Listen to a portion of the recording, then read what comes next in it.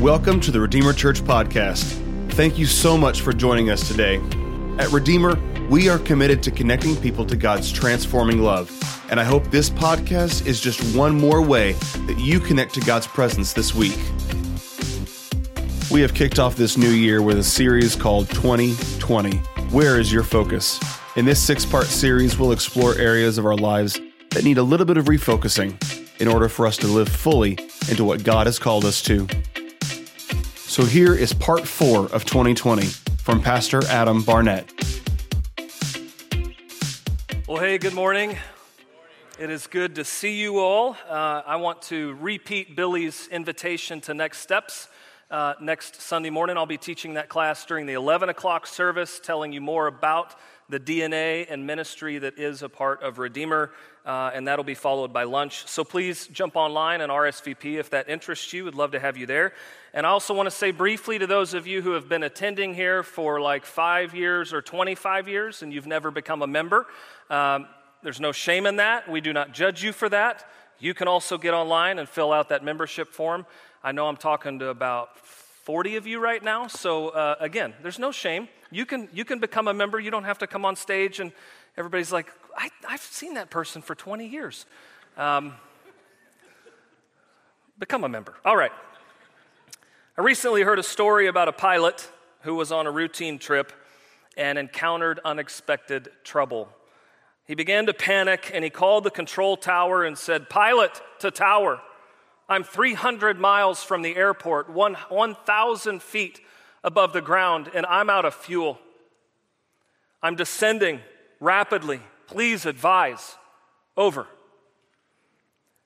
Well, then he heard tower to pilot from the dispatcher. "Please repeat after me. Our Father, who art in heaven." Today's message is about prayer, and not the kind of prayers that we only pray in moments of emergency. Long ago, Reverend G. Taylor described preaching as the sweet torture of Sunday mornings. And I can relate to that with this message because preparing and delivering this sermon is sweet torture. It is sweet because, of course, I enjoy the reminder of the importance and the necessity and the beauty and the mystery that is prayer. And it's torture because I could certainly pray more. Can anybody out there relate? You could pray a little more? All right, this sermon's for 11 of you who are honest. We'll just keep going. August 14th, 2004, I held Andrea's hand in an old church in front of all of our loved ones, gazed into her eyes, and I spoke these vows. "I, Adam, take you, Andrea, to be my wife, my partner in life, and my one true love. I will love you and honor you." I'm actually looking at her, so we're renewing our vows right now in front of you. Is that okay? "I will trust you and honor you. I will laugh and cry with you. I will love you today, tomorrow, and forever, in sickness and in health, as long as we both shall live." I spoke those vows to my wife, and then we went to Jamaica. And imagine, now just go here with me. Imagine if I pursued this woman, asked her father and her mother if I could marry her, and she agreed. Thank you, Lord. Imagine if all that happened and we went to Jamaica, and then day 3 of our honeymoon, she's like, "Why is this man not talking to me?" What if I just stopped talking altogether to my wife? She'd probably be calling long distance home to her mother. "Mom, what's wrong with this guy? What's going on? My husband's not speaking to me." It would be a horrible marriage, if a marriage at all, right? If there was no communication. Marriage takes dialogue and conversation and speaking and listening. But our marriage would not survive without communication. Why then do we think if a marriage would fall apart without communication, that our relationship with God can exist without meaningful conversation, without prayer?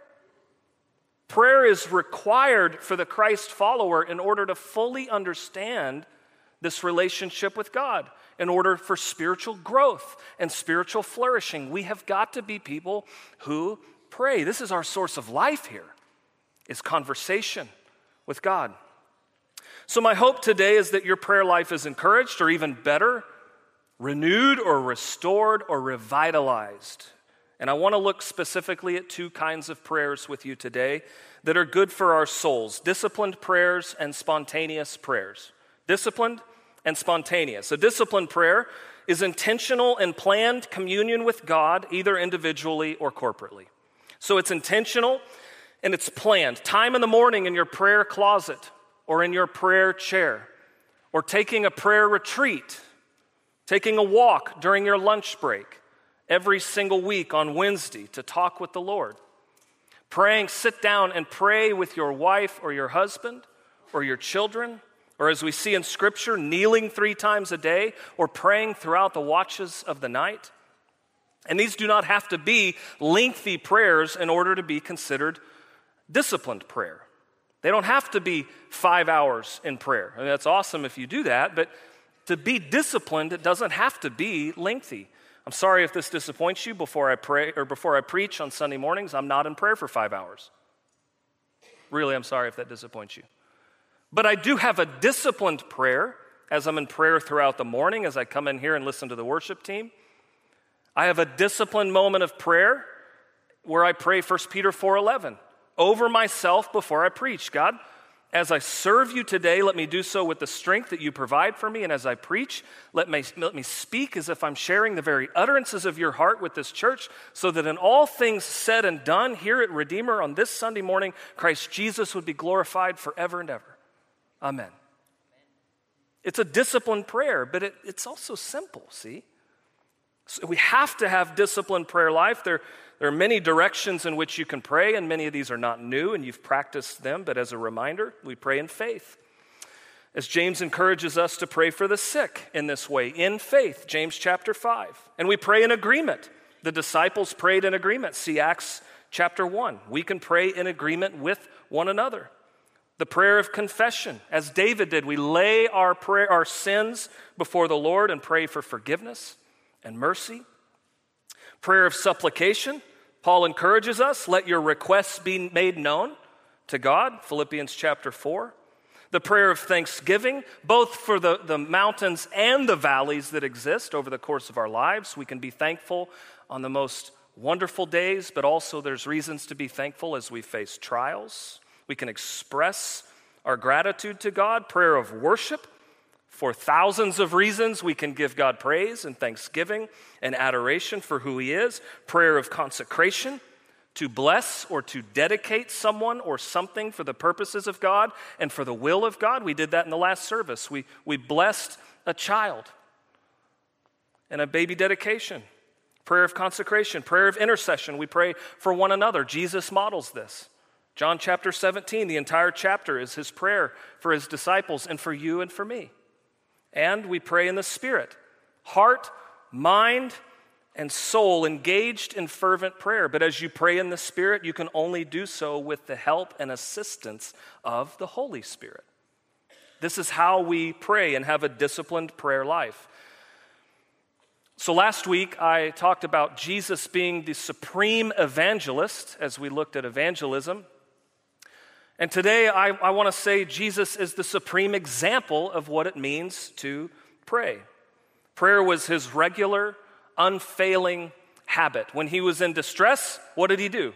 He prayed. When he was perplexed, he prayed. Hard-pressed, he prayed. As he was tempted or criticized or weak in the body or wearied in his spirit, he prayed. He set this example for us. And thankfully, he taught us how to pray in Matthew chapter 6. He says, this is how you ought to pray. He says, this is how you should pray.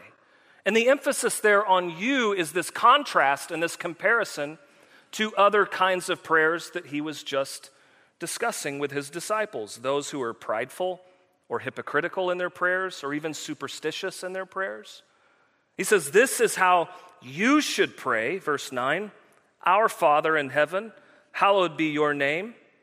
Your kingdom come, your will be done on earth as it is in heaven. Give us today our daily bread and forgive us our debts as we also have forgiven our debtors. And lead us not into temptation, but deliver us from the evil one. Now here's a few key insights on this prayer. All of our prayers should follow this pattern. this model of prayer. Major on the person and nature of God first. Start with his kingdom purposes and his interests. We start with the Lord, and then we let our personal requests and we let our personal needs be secondary. The plural pronoun our is indicating this expression of corporate prayer. We ought to be in prayer together in this fellowship that exists in our church.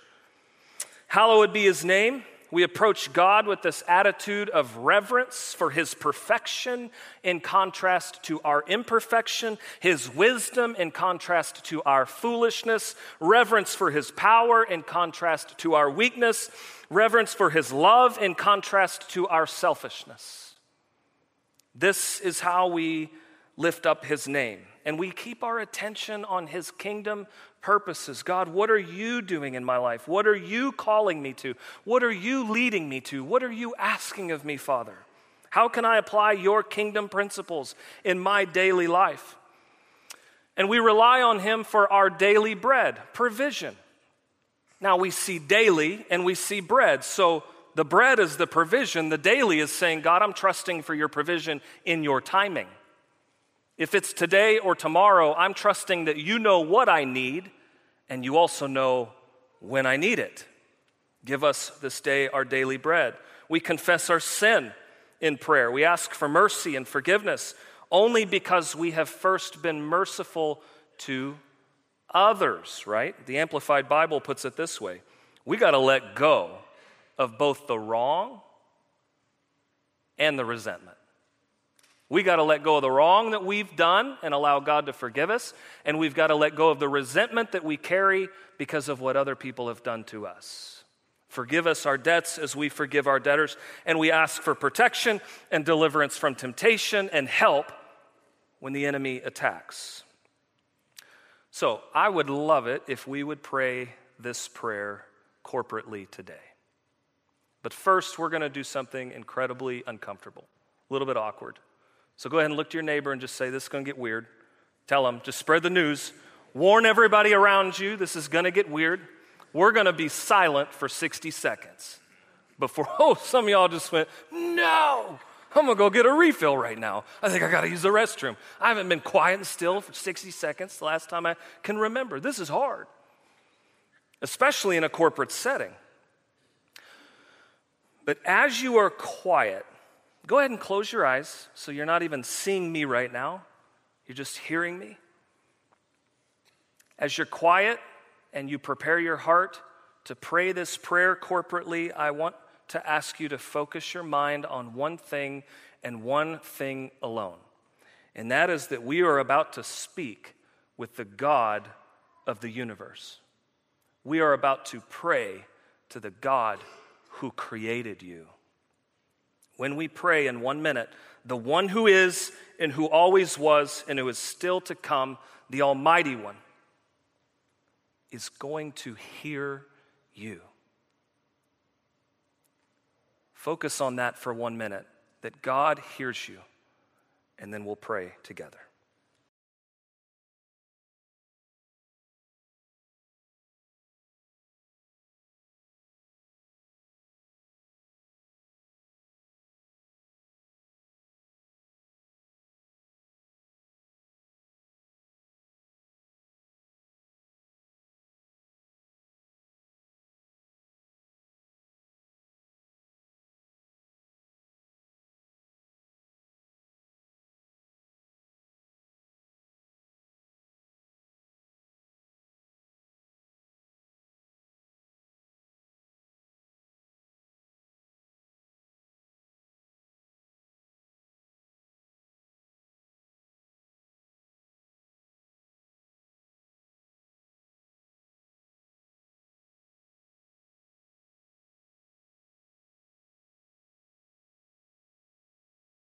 So let's pray together corporately out loud. Matthew chapter 6, 19 through 13, as recorded in the Amplified Bible. It'll be on the screens for you. Let's pray. Our Father, who is in heaven, hallowed be your name. Your kingdom come, your will be done on earth as it is in heaven. Give us this day our daily bread, and forgive us our debts as we have forgiven our debtors, letting go of both the wrong and the resentment. And do not lead us into temptation, but deliver us from evil. For yours is the kingdom and the power and the glory forever. Amen. May it be so. Switch gears with me. We've talked about disciplined prayers.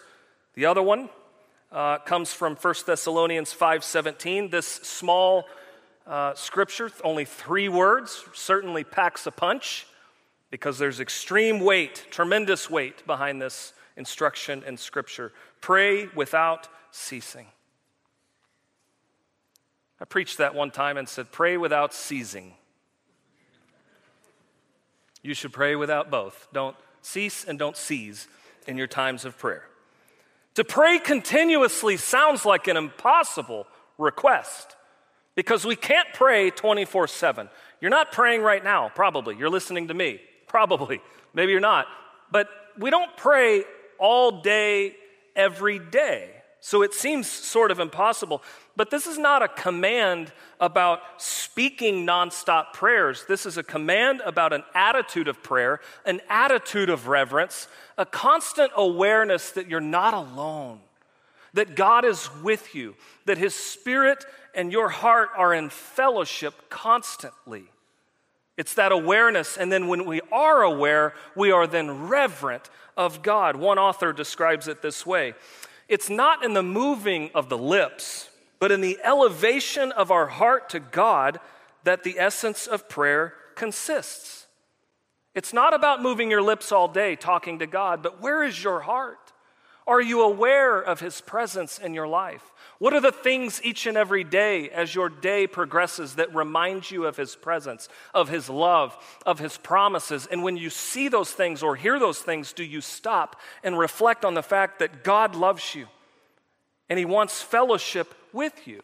So it's where our heart is. That's what allows us to pray without ceasing, to live in this place of reverence for Him and His presence. And this is the second kind of prayer, not disciplined prayer, but spontaneous prayer. So not the moments where you set your alarm and you get up and have your time of reading and prayer and study in the morning, but spontaneously throughout the day, unintentional, unplanned prayers erupt from your heart where you just can't even help it. In that moment, all you can think about is talking to God, and you're excited about it. So whispering, "Thank you, Lord," tomorrow when you see the sunrise on your way to the office. Or "Thank you, God," when you have that close call on the highway. These spontaneous moments, praise you, Lord. Help me, God. Oh, I just said something so hurtful. Forgive me, Lord. Have mercy on me, God. Submitting a need to Him in the moment of fear when you're afraid and you want to know that He's present. Or maybe you hear some bad news and immediately that's what happens and your heart just swells up and you just want to talk to the Lord. One very simple example, years ago, an accident landed me and requiring a Metaflight. And so because I went through that accident, every single time I see one of those helicopters fly over, I stop and I drop everything. And I pray for whoever's on that flight, whoever is in critical need. Those moments where we just say, "God, I know you're with me." One that I pray very often because I don't know what to say a lot of times. Lord, will you please help me know what to say in this moment? These spontaneous prayers that erupt in our hearts. If this is an area that you could grow in, I would encourage you to start experimenting with something called the Jesus prayer. It's a very simple prayer, and it's when it's repeated hundreds of times throughout the day or the week, it kind of becomes a habit. It kind of establishes a posture of your heart before the Lord. It's a beautiful summary of the gospel as well, and it goes like this: Lord Jesus Christ, Son of God, have mercy on me, a sinner. Lord Jesus Christ, Son of God, have mercy on me, a sinner. Thinking that throughout the day. So like we did earlier, we're going to do something very uncomfortable. This could be a little awkward. So go ahead and look to your neighbor and say, this is going to be weird. Just warn them. Spread the news. This is going to be a little weird. We're going to be quiet for 60 seconds. And this short prayer will be on the screen. And then we'll pray it together to close. But maybe you need to pray this one time and then just think about the magnitude of the fact that God is hearing you. Or maybe you want to pray it 20 times. I don't know. But enjoy the next minute of fellowship with God praying this prayer. Go ahead.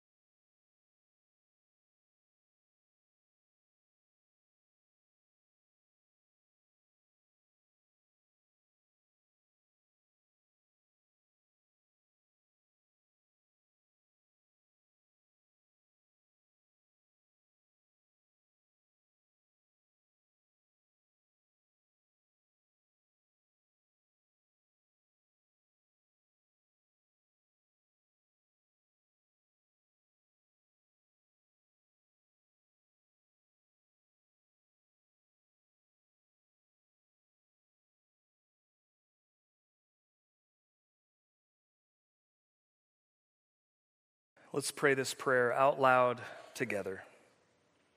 Lord Jesus Christ, Son of God, have mercy on me, a sinner. Amen.